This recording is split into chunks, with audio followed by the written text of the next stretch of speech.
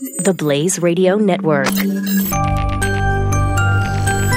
On demand.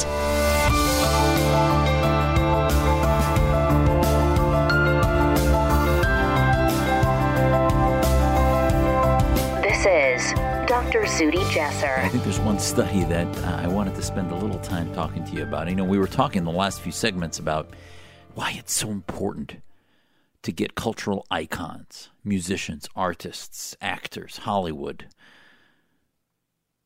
known figures to buy into an idea because they can shift the masses a lot more quickly than sort of the ivory tower academicians or politicians who often will not have, not only do we not have the platforms at times, but popular culture needs to shift in a way that causes changes in the general prominence of a particular idea, from the water cooler to the cars to the radios to the media, if you will, versus simply in a book that a few may have read or an article in a newspaper that a few may have read. What does it take? And, you know, a lot of people guess and say, 5%, 20%. Well, this has been studied, and many of us have guessed and said around 10%, but there was actually a study that looked at what is exactly the tipping point for the spread of ideas. And scientists actually were able to show a significant point of deflection, if you will, in the percent of people that need to be involved and engaged in a societal movement for those ideas to simply take off. It's the tipping point.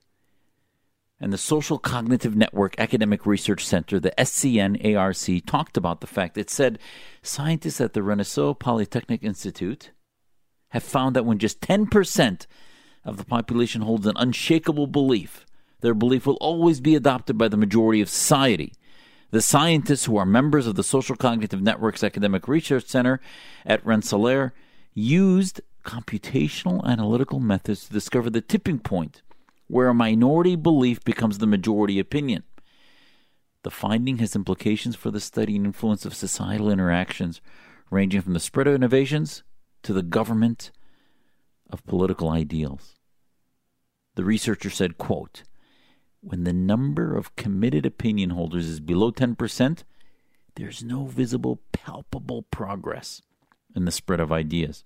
It will literally take the amount of time comparable to the age of the universe for this size group to reach the majority,"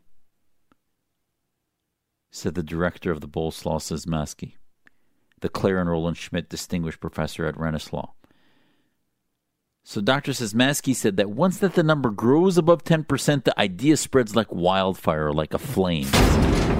You're listening to Reform This with Dr. Zuhdi Jasser. The Blaze Radio Network.